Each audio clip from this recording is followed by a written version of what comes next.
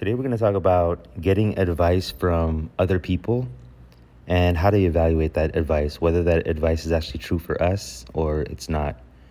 So, one of the things that I want to first start off by saying is the advice that we get and the experiences that we have are really determined by the people that we're hanging out with and the places that we are. So, for example, one of the things that I did when I was younger is I joined the Marine Corps. And one of the reasons I did that was, one, I was living in Texas. Two, I had a cousin that was in the Marines, and he would tell me how great his life is, etc. So I decided that I would join. Another thing is the school that I was going to, it was in a lower socioeconomic area, so they had an ROTC program, so that influenced my decision as well. So I decided to join the Marines, and in the Marines, I realized that this place wasn't for me. And I remembered before I joined, I was taking music classes from a piano teacher, and the piano teacher that I was with, he was actually in the Air Force, and I was telling him, that I'm enlisting into the Marine Corps, and this is what I plan to do. And he started asking me questions like, why do you want to join? And, I pretty much started repeating all the literature that they give you in all the commercials and all the propaganda that they feed you in commercials. So he just kind of looked at me and I was like, it's going to be amazing. They're going to hand me a sword, and I like the ceremonial aspects of it and all this stuff, and I like helping people and things. And my music teacher kind of just looked at me stupid, and he was like, they're not going to hand you a sword. They're going to hand you a mop, and they're going to say, go clean this. And I didn't listen to him, one, because I just trusted my cousin way more than I trusted this guy. And then when I ended up joining the Marines, he was absolutely right. They don't hand you a sword, they hand you a mop. One of the jokes that they have in the Marine Corps is they issue you an MOS number. An MOS number is your military occupation specialty number. So this is like what number you have that determines what role you have in the Marines. And for example, 0311 is the number for infantry. So whenever you hear 0311, you know this person's an infantry person.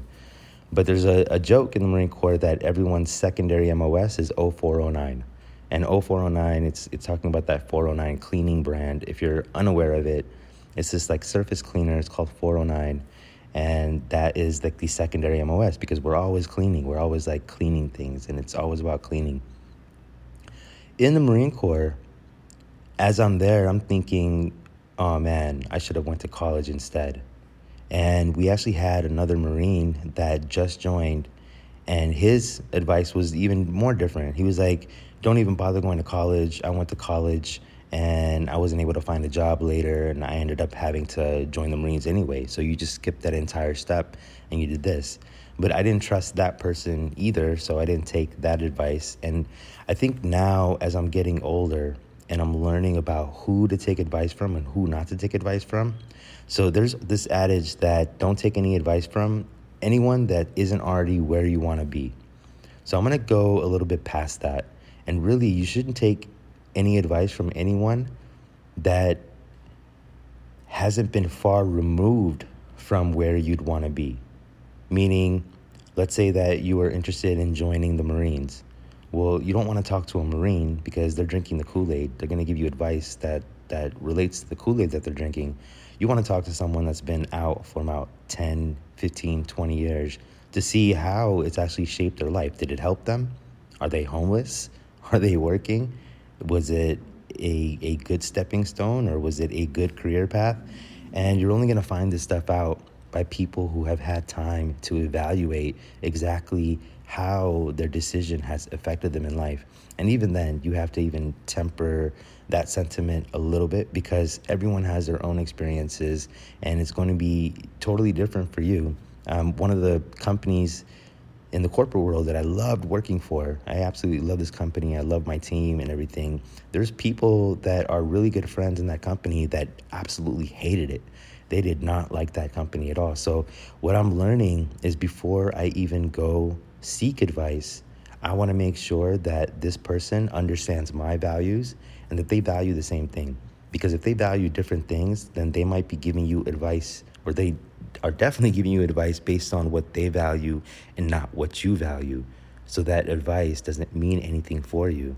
I'll kind of go into one more story. After I graduated from my MBA program, I was getting a lot of LinkedIn requests and messages asking people if the program was worth it.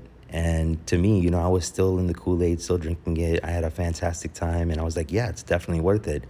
But now it's been over 5 years since I went to business school, and I've learned that that was probably not the best decision. I mean, I'm still happy with my decision because of some of the skills that I picked up.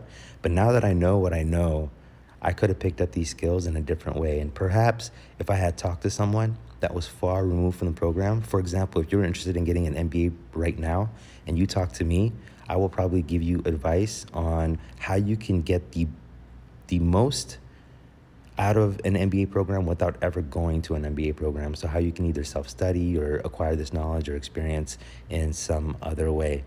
So that's what I wanted to talk about today. If you are trying to get advice, make sure you're getting it from the right people. Make sure that this person is far removed. And on top of that, don't confirm your bias. So what I mean by this is if you already have an idea, let's say that your belief is that the Marine Corps, for example, is going to be an awesome experience for you, then go talk to people that have the opposite view and try to really understand what they're saying and then try to balance those pros and cons out.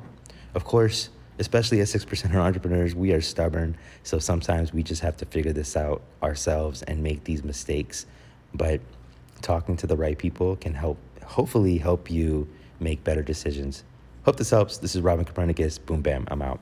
Hey, so if you're a 6% entrepreneur, here are 4 ways that I can help you right now. 1, hit that subscribe button and the bell so you can always stay up to date on the latest marketing strategies and tactics from this podcast. 2, find out how much of a natural born entrepreneur you are by taking the visionary quiz at robin.ws/quiz. 3, join the Visionaries Facebook group at robin.ws/group. And finally, 4, if you want to join the first startup accelerator that helps you skip investor funding, then go ahead and book a call with me at robin.ws/call.